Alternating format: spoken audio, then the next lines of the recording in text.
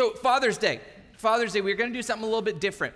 Is on Friday afternoon, 3:15, we're wrapping up what we're going to talk about. And so we had this sermon kind of where we were going to share and we are going to talk about different aspects of it. And I threw out this idea. I said, hey, I just remembered. This was years ago. I just remembered, and I don't know why I had this. But I wrote down a couple years ago what I call Doyle Proverbs. And Doyle Proverbs are these little sayings that I heard all growing up that even though he didn't think I was listening, I was listening half the time, and I actually remember some of the stuff that he said. And so I pulled them up, and I started reading through them. And one, he was amazed that he was that smart. And I said, well, that one wasn't you, but yeah, I get it. And I said, what if we just have one of our father-son talks that we've had so many over the years where we're just talking through life, we're talking through relationships and career, and maybe we'll start sharing some of those phrases and that you guys can hear kind of our conversations and the things that we've talked about over the years, and maybe you can learn some stuff along the way. So there's some biblical instruction about fathers, about parenting and about fathers, and I just want to read them, and I want to... Wait. What? I have something that I want to do first. I have a tradition that I started. I was really trying to move I know, past. I have a tradition that I started. Trying to get going here, So I've been a dad for like 6 years now. And one of the reasons why I became a dad was because I love dad jokes. All right? That is like, whoa, and I couldn't tell them before. Now I can tell dad jokes. So I want to give you some of my most recent dad jokes, okay? Before we get into this whole Bible stuff. All right. I'll start off with some real easy, cheesy ones. Here we go. What did the horse say after it tripped? Help, I've fallen and I can't giddy up. Okay, all right. Let's go with another farm joke. What do you call a cow with 2 legs? Lean beef. What do you call a cow with no legs? Ground beef. There we go. You guys are awake back there. Thank you. All right.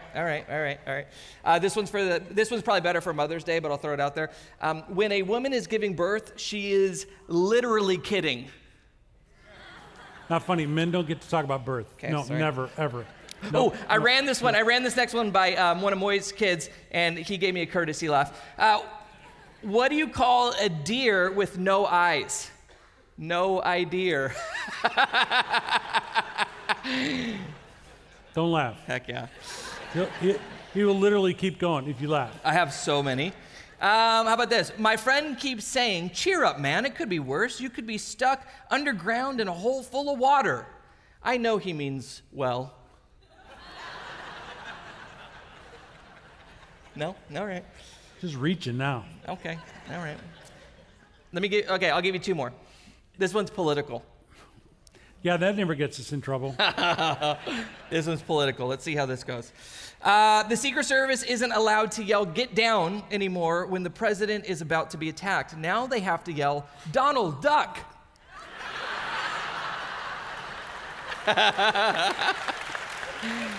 Yeah. Okay, this is my last one. I bought some... I don't know if that was funny or if I was just relieved. Okay, here we go. Last one. I bought some shoes from a drug dealer. I don't know what he laced them with, but I've been tripping all day.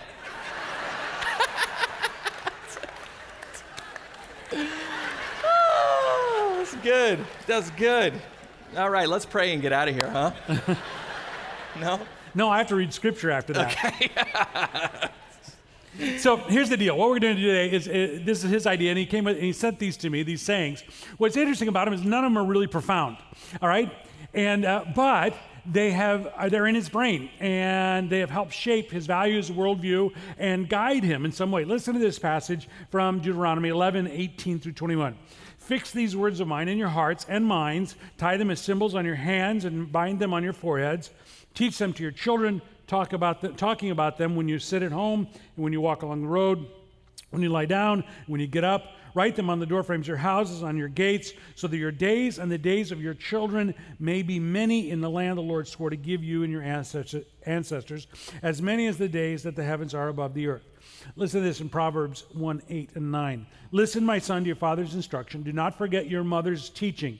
They are a garland to grace your head and a chain to adorn your neck. Here in Ephesians 6:4 it says, "Fathers, do not exasperate your children. Instead, bring them up in the training and instruction of the Lord." So we always think about that. We think, well, we got to sit down, we got to do Bible study, which is a good thing to do. But that's not the primary reason, the way you teach your kids. It's when you rise up and you lie down, when you go here, where you go there. It's life. And so, dads, we just want to encourage you. These simple little sayings you're going to hear, none of them are original with me. They shaped me. They helped shape him. It's as you go through life, little insights that you have that you've been taught, and you share those. It actually is training up. It is building. Our theme is building something to last. What you're building is character, worldview, value system by what you teach them, and you don't even think they're listening. And turns out they were, at least part of the time. So that's what this is about. It's not about Doyle's really wise. It's about simple little things that can actually shape them. As you're growing and you're learning and you're sharing that, it can shape them. That's the point of this talk.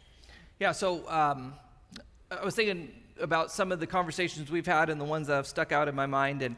And I used to work with young adults all the time. And when you're in your 20s, I kind of call that the decision decade, because in your 20s, you're going to make 80% of life's biggest decisions are going to be made during that decade. Who you marry, your career, where you live, your values, all of that is being formed in your 20s.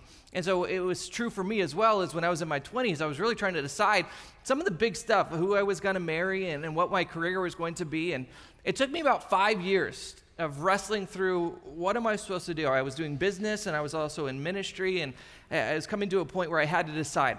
I got to choose one of these that's going to be my career. And so we had tons and tons of conversations about it. And I remember one specific conversation. We were sitting at a barbecue place and we're talking about this. And I think he's probably at this point getting kind of frustrated. How many times are we going to talk about this same issue? And so he said, "Cody, here's the deal. I understand you got a lot of safety over here and this is comfortable, but if you think that God is calling you to do something else, it's kind of like a trapeze artist. You're going to have to let go of one end in order to grab on to the next thing. You don't oftentimes get to do the monkey bars where you're going to hold on to one and then grab the next. No, sometimes life is about, I've got to let go of this thing in order to pursue something that's better. And it's scary in between. And that's kind of where faith is it's that letting go and trusting that there is something else for you on the other side. Yeah, so it's the whole Hebrews 11 thing, right? So if you remember Hebrews 11, by the way, he sent me these, and I looked at them, and I went, a lot of these aren't quoting Scripture, but they're quoting the concept in Scripture. Hebrews 11 lists all the heroes of the faith who by faith made decisions. Noah built an ark. So Abraham, for example, I think it's verse 8 or so, by faith, Abraham left his home to go to a land that God had called him to, but he didn't know where it was. He had to let go of this in order to get to this. Sometimes in life, we need to do what God calls us to do, even if we can't see the clear path how it's going to work out. We got to trust him with that outcome. So maybe you're dating somebody dysfunctional, and you know it's not the best thing for you. Maybe they're not a Christian. And to let go of that is scary because it's comfortable and it felt like your future, but you know it's not the right thing. In order for God to bless you over here, you got to let go over here. You know what I'm saying? And sometimes you got to do that. Some people, it may be addiction. You got to let go of that so God can bless you here. But it's that trapeze thing, and it's Hebrews 11. By faith. By faith we follow God. He'll take care of the outcomes if we'll just do the obedient thing in the process. Yeah, and so you kind of have both sides of this. Sometimes you feel like God's calling you to do something and you're supposed to let go of this one thing and then trust that there's something else there for you. But sometimes you don't know that you're supposed to let go. And so I'd ask, well, what if I don't know what I'm supposed to do? What if I'm not sure what the direction is, you know? And he would say, just do the last thing that God called you to do. Just keep doing the last thing that you know that God told you to do. So when I was, before we started in California in the church here, I was on a staff in the Midwest, and I knew I was supposed to start a church. Sometimes God lets you know the what, but he doesn't tell you the when and the where, right? And so I knew the what. And so I asked my senior pastor, I want to start a church downtown Chicago. And I got back a 5-page no. I went, and so I was out with another staff member who was a former football coach, and just the most common sense, just really common sense. And I said, dude, I'm so confused. I know I'm supposed to start a church. And he said, no. And he says, okay, here's what you do. Keep doing the last thing you know for sure God told you to do until you hear the next thing for sure you know you're supposed to do. Now, what was interesting is that I knew that I was supposed to be a part of that church and help build the youth program and all the stuff I was doing. I knew for sure I had a hint that this other thing was coming, but I didn't know the where and the when. Eventually, it turned out God gave me the same call, but with better weather. Thank you, God. But anyway, but here's the deal. I say, well, what does that have to do with you? So maybe so people are always freaked out about God's will. What does he want me to do? What does he want me to do? Here's a better question to ask yourself. Am I already doing what I know he wants me to do? Well, God doesn't speak to me like that. Sure he does. You have a Bible. I know for sure he wants you to love Jesus, love your neighbor as yourself, treat your spouse the way that Jesus would treat her, love your kids. Those are all things that God wants you to do. And so a lot of people, I'm trying to figure out what I'm supposed to do next. Well, let's check. Are you doing the things you already know? I'm not sure God's going to release that opportunity to you until you're already focusing on these things, getting these things done. So for 2 years, I operated under just keep doing the last thing you know for sure God wanted you to do. And God blessed me for it and prepared me for it and all that kind of stuff. And so sometimes when you're kind of grasping, stop grasping for straws and just keep doing what you know for sure God wants you to do until he opens that next door in a really obvious way. Yeah, so a lot of our conversations revolved around, I would say the majority of them revolved around relationships, navigating relationships, and anything from marriage to coworkers to friendships, groups of people that we're hanging out with, and I think that's probably where we had some of the toughest conversations, because it's interesting. There's two sides to it, and so we'll address one side and then the other side. There's the one side, which is selecting friend groups and people, coworkers that you're hanging out with, that you're letting influence you.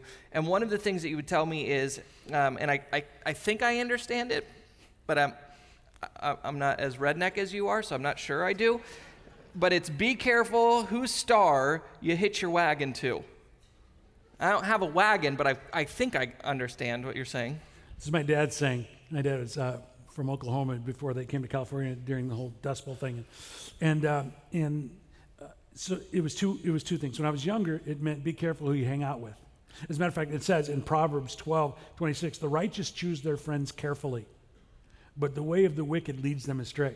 And so one thing every dad, every parent tells their kids, be careful who you're hanging out with. And I say it to adults too, because in Oklahoma, a certain part of Oklahoma, especially eastern Oklahoma, there is red dirt. The dirt is red, and then the places they go swimming, you wouldn't go swimming because you're used to like clear water. But there, not if you're from Seal Beach. That's true. Jetty water. I don't know what's in that, but anyway. And if you go swimming in one of these red dirt ponds, you will come out with red tint. Now, to wash off your skin, but your clothes, not so much. Same is true with your friends. The people you hang out with are going to determine where you go in life. They're going to have an influence. They're going to leave a little hue on your life. Now, it's not that you can't be friends with lots of people, but the people in the inside, the people who are influencing you, need to be very careful, right? All dads teach that. That was a part of the lesson. As I got older, he taught me that you're going to invest. I finished with this last week. If you were here last week, I said we all need to be helping somebody else see their God dream come true, right? As I got older, be careful who you're investing in, because you only have so much to invest in this lifetime. Make sure it's somebody who's sincere about being like Jesus, making an impact in the world. Make sure you hook your star, your potential, your opportunity to somebody who's going the same place you're going. Be careful about who you associate with, and that was kind of his way of saying it. Sometimes you don't know. So this is all about surrounding yourself with healthy people, heading in the same direction, same beliefs, and that makes sense. But sometimes you don't get to see people for who they truly are, right? Like they appear to be someone who's heading in the same direction, doing the same thing, and then they leave. And one of the things that you had said over the years was, if God removes somebody out of your life, don't go and chase them. That he might be saving you, he might be protecting you from something. Right, and this is friendships. Now, like marriage, you're in it, okay? No options, you're in it, all right? Until, death do us part. So this doesn't apply to marriage. There's a whole different set of rules of marriage. But relationships, friendships. One time I called my dad up, and there was, how many were at the church? Let's see, we have 4 in our family. Yeah, there were 6 in our church. And one of the 6 was going to leave, and it wasn't my wife who was threatening, but and it was a few more people than that, but not many. And I remember calling my dad and go, this person who's a person of some resources and some reputation in the community, And just I thought it was important to our future. I called my dad and I was just devastated. One of our few people in attendance is leaving, and I don't get it, and I wanted to go fix it because I assumed it was about something I'd done. Interesting thing there. We'll talk about that in a minute. But he said, trust God. Maybe God is saving you from something. Now, I don't know if he had an intuition or if that was just a principle. But it wasn't long after that then the truth about this person came out. And he'd been living a double life, very ungodly, and ruined his reputation, would have ruined our reputation, and would have been damaging. And his words in my mind, and my dad's word came back to me, let him go. Sometimes God is going to move somebody out. So here's what we tend to do, and as a pastor, it's hard for me to learn. We tend to want to make everybody like us. And so if somebody's kind of moving away, we're going to go fix it. Now, honestly, if you did something, own it and fix it, right? If you messed up and you said something bad, don't defend yourself. I messed up. I'm sorry. Let's resolve this. And there's a time for that. But there are other times when you can't figure it out, but you immediately go, what did I do? Because the world revolves around you, and it's all your fault. It's not. Here's what I've learned is that a vast majority of times, I'll look at myself, if I did something, I will go fix that. But a vast majority of the time, it has nothing to do with me, and I'm trying to insert myself into this equation. And that person is leaving because there's something about them, something they want. So another time I had a friend I'd invested a lot in, and all of a sudden they stopped showing up, and they started talking to other people about me and started talking trash and saying things that weren't even true. And I'm like, what did I do? And then I remember these words, okay, I'll just wait. I'll just stand back and I'll wait. And the next thing I know, it comes out that they're back into their addiction, and the only way they could kind of get themselves off the hook with their friends, say, oh, Doyle's a jerk. It had nothing to do with me. I did nothing but love these people. Sometimes people move away because they don't want to go where you're going. They don't want to be more like Jesus. They don't want to pay the price to move the direction you're moving. And sometimes you got to be okay with it. You're not okay with what they're doing, but you got to be okay to move forward yourself. And you can't go chasing after everybody. And that's a hard thing to do. But if you're really going to be like Jesus and you're going to be who he calls you to be, there's some people who aren't going to go with you. And that's hard to deal with sometimes, but you have to. So there's this tension that you've described where you have to live in the tension where when you find yourself in relational conflict, it is owning yours and then leaving the rest, right? And you've always said you got to live in that place. So first thing that comes to mind is growing up, we would have family meetings, and maybe you have these in your family or you grew up with them, where there would be some conflict. Let's say it's between my sister and I. And hypothetically, this wouldn't happen. Let's also say that it's predominantly her fault. She's kind of an emotional mess. She's a bit of a relational disaster. I was just trying to love the Lord, and she was off doing who knows what. This is hypothetical, obviously, right? Believe me, it is hypothetical. Okay.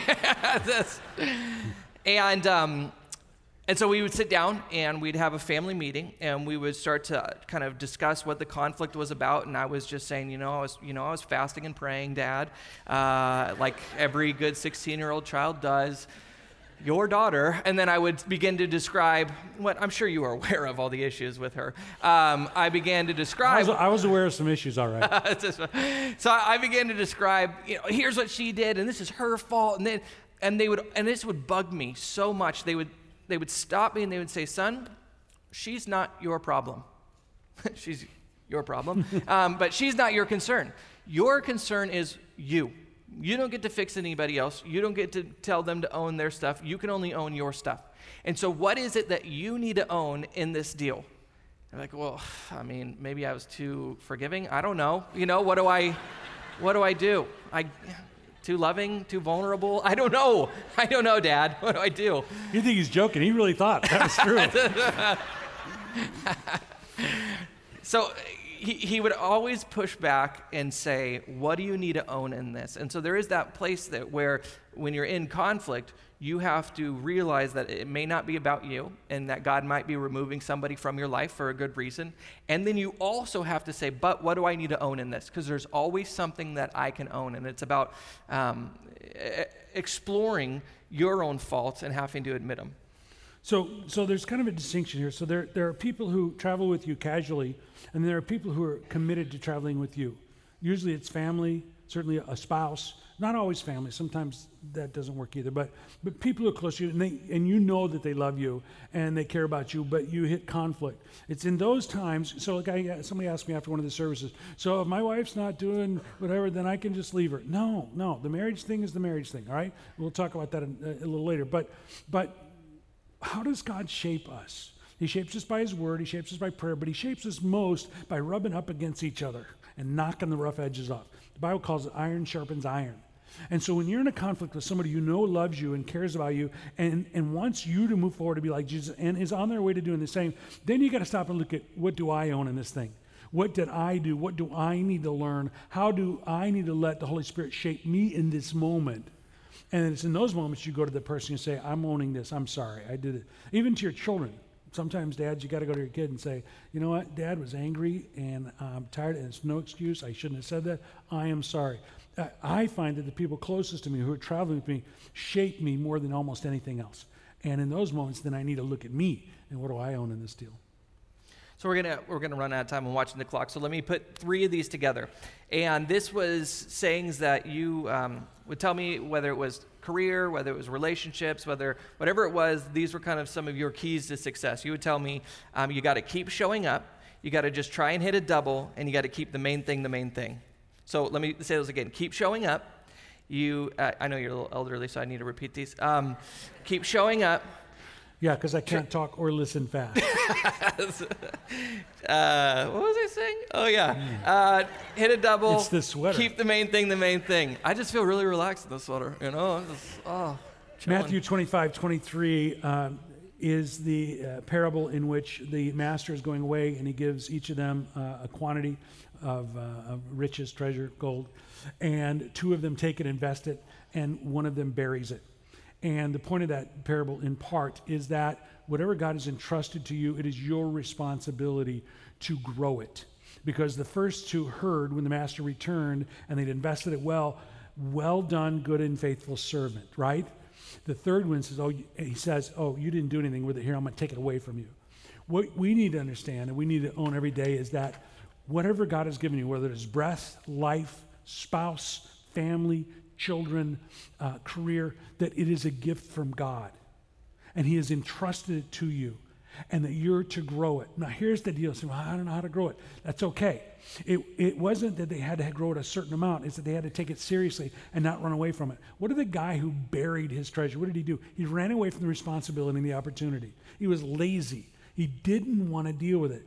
Here's what I say to dads. Show up. Show up. That's the first thing. Just show up. Well, I don't know. Yeah, I don't either. Show up. God will help you figure it out. Just show up. And then the second one is just try to hit a double. So we live in a world that just glorifies people that can hit home runs. Literally home runs and figuratively home runs. Whether it's a home run in business, home run in the movies, we like people, they go big. Do you know how many people go big? Not very many people in the world go big. All right? Not many people have become billionaires. Not many people are going to play in the majors. It's just not. But here, let me tell you something. You could have a pretty good batting average just hitting doubles every week. Matter of fact, if you never hit a home run in your whole career and all you hit was doubles, you'd have the greatest batting average in the history of baseball. Dads, you don't have to hit home runs. You may not ever hit a home run with your kid. You hit doubles every week, you'll be a great dad. You'll be a great dad. Show up, hit doubles, just be there, be consistent, be there, be that guy, and keep the main thing the main thing. So in Matthew 6:33, seek first the kingdom of God and his righteousness, and all these other things will be added unto you. If you are consistently seeking to know God better, consistently learning and growing, becoming like Jesus, and showing up, that combination is powerful. Because as you're growing, so the Bible says that our mouth speaks out of what's in our heart, our mind and our heart. And what's in your mind and your heart as a growing Christian are things that are worthy of speaking. There are things that will shape your children. They will feed into them. God will use those to feed their spirit and to grow them. Show up, be growing, and just do your best. You don't have to hit home runs all the time. Here's who hits home runs all the time, tries to hit home runs. Dads who are not doing their job. Dads who aren't showing up. Dads who are workaholics or whatever, and they come and they got to hit a home run, so they buy them something. That's not what your kid needs to be shaped. That's not investing well in your kid. That's not why God gave you that kid, to buy him stuff and spoil him, right? He wants you to invest in them on a consistent basis, showing up, loving them, investing in them, teaching them what you're learning. All right, we're going to run out of time, so let me give two more. This one I think is probably the most practical in that I use it every week. I use it in my own life. I use it in my marriage. I use it when I'm doing counseling for people. And it is the simple phrase, agreed upon expectations. Agreed upon expectations. Every premarital counseling session I've ever done, I start off with, okay, do we have agreed upon expectations? And then we start going through all the categories of their life. Agreed on when it comes to finances, when it comes to your future family, when it comes to, agreed upon expectations. So I don't know where Connie and I learned this, but if you've ever been in a couples group that we've ever taught anywhere around here, this is a key for our marriage. I think it may have saved our marriage. And I don't know who taught it. I would give credit if I could remember where we learned it. It's not original to us. I always tell this story just to kind of illustrate it. Connie and I got married. Everything was going great till we got back from the honeymoon. And we got back from the honeymoon and went to bed, and every light in the place was on and the doors were all unlocked. And she looked at me and said, "What are you doing?" I said, "What do you mean?" She goes, "The lights aren't on, the doors locked." I said, "I know. What are you doing?" He said, "Well, you're supposed to turn off lights." I said, "No, you're supposed to turn off lights." "Well, in my house, my dad stayed up late and he turned off the lights and locked the doors, made sure every night." I said, "Well, in my house, my mom turned off the lights and locked the doors every night. It's a woman's responsibility." So we slept for 2 weeks, every light on, every door unlocked. And that's not really much of an exaggeration. I don't even want to tell you how bad it got before I finally took the garbage out, because it was her job. And the point we found out was that just because she had expectations from her family, I had expectations from my family, didn't mean that was the expectation for our family, right? And so we had to begin to build a marriage brick by brick out of agreed upon expectations. Just because you expect it. Now, by the way, when you get married, there is a foundation. The foundation is laid for you to build bricks on. What is it? Till death do us part. We both said it. We agreed to it. Everybody witnessed it. That is an agreed upon expectation. Now that we have that foundation, it's never revisited. We never negotiated. It's a done deal. It's a contract. We've got that foundation. Now, we'll build bricks. Who takes the garbage out? Let's negotiate. Let's figure out who that job that is. Whose job is to do this? Who's going to take care of the finance? Who's going to do whatever it is? Because here's what happened. Well, he never. And he goes, "But I never knew. I didn't agree to that." Right? Well, she just doesn't. Did you ever talk about it? Did you ever agreed upon expectation? Same is true with kids, by the way. Kids. Family meetings. I'm a big believer in dreaming about what the future looks like for a couple, for a family. Okay, kids. Now, remember 2 weeks ago we had a family meeting? Remember we talked about what kind of family we're going to be? We're going to be the kind of family that have fun, and we play together, and we never yell, and we certainly never, ever, ever hit each other. That's the kind of family we agreed to. Right, guys? Yeah? And what did we say would happen when we did it? Mom and Dad were going to have to withhold something. There would be some kind of, right? We agreed to that. We all agreed, didn't we not? And we also agreed to that because then when we're this kind of family we agreed to, we get to go to Disneyland, we get to do fun stuff. But when we're not that kind of family, we can't do that. Right, kids? Agreed upon expectation. Let's revisit that, right? Even when they're teenagers, you can build expectations. My job is to grow you to adult.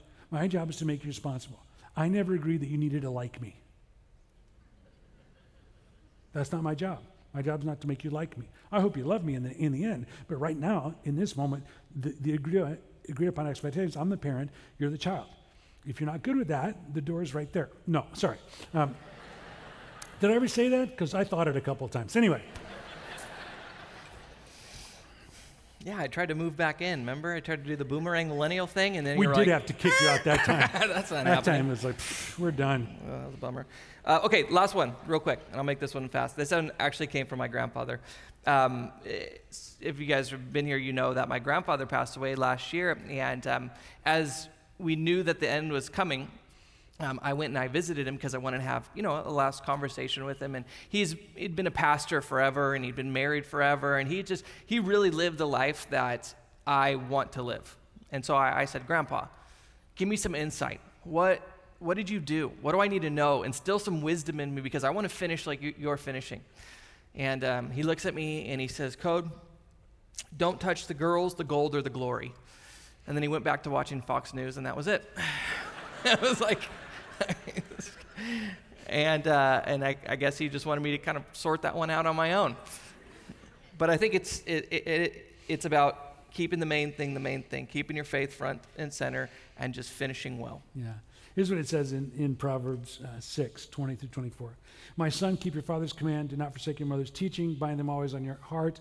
Fasten them around your neck. When you walk, they will guide you. When you sleep, they will watch over you. When you wake, they will speak to you. For this command is a lamp. This teaching is a light. And correction and instruction are the way to life. Now, this all sounds really good.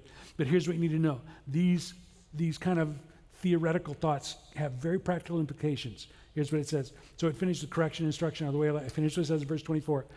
Keeping you from your neighbor's wife and from the smooth talk of a wayward woman. What he's saying is these things I've taught you are not theory. And because they're there, they will come back to you. When you're about to make a bad choice, your dad, your mom's words will haunt you in the best kinds of ways. And so, dads, I just want to encourage you today. As you are doing life with your kids and you are sharing with them, they're catching it. It's getting in there. It'll come back to them at the right moments. Don't give up. Don't get frustrated. Don't live in any kind of fear or shame. Show up. Keep talking to them, and they'll turn out all right. Thank you guys for letting us share with you. Fun. Thanks for letting us talk today. Let's stand together. And we just thought we'd try this, something a little different. And the point, again, is not Doyle's wisdom. The point is God will give you wisdom. Share it, and God will use that. And let's pray. Lord, we love you. We thank you. You are so good to us. Thanks for being our Heavenly Father. Lord, we learn in our relationship with you how to be a better parent. I pray for the dads in the room today. Maybe there are some here who are doing a lousy job and they know it. Give them courage to trust you and to get in there and keep showing up, Lord God, to do a little better with your help. Lord, for most of the dads, probably all the dads, they're doing their best. Be with them. Lord God, give them insight, give them wisdom. Send your Holy Spirit to take their words and put them deep in their children's heart so that they can be good stewards of this gift of children and family you've given them. And Lord God, bless them. Give them a great day today. In Jesus' name, amen.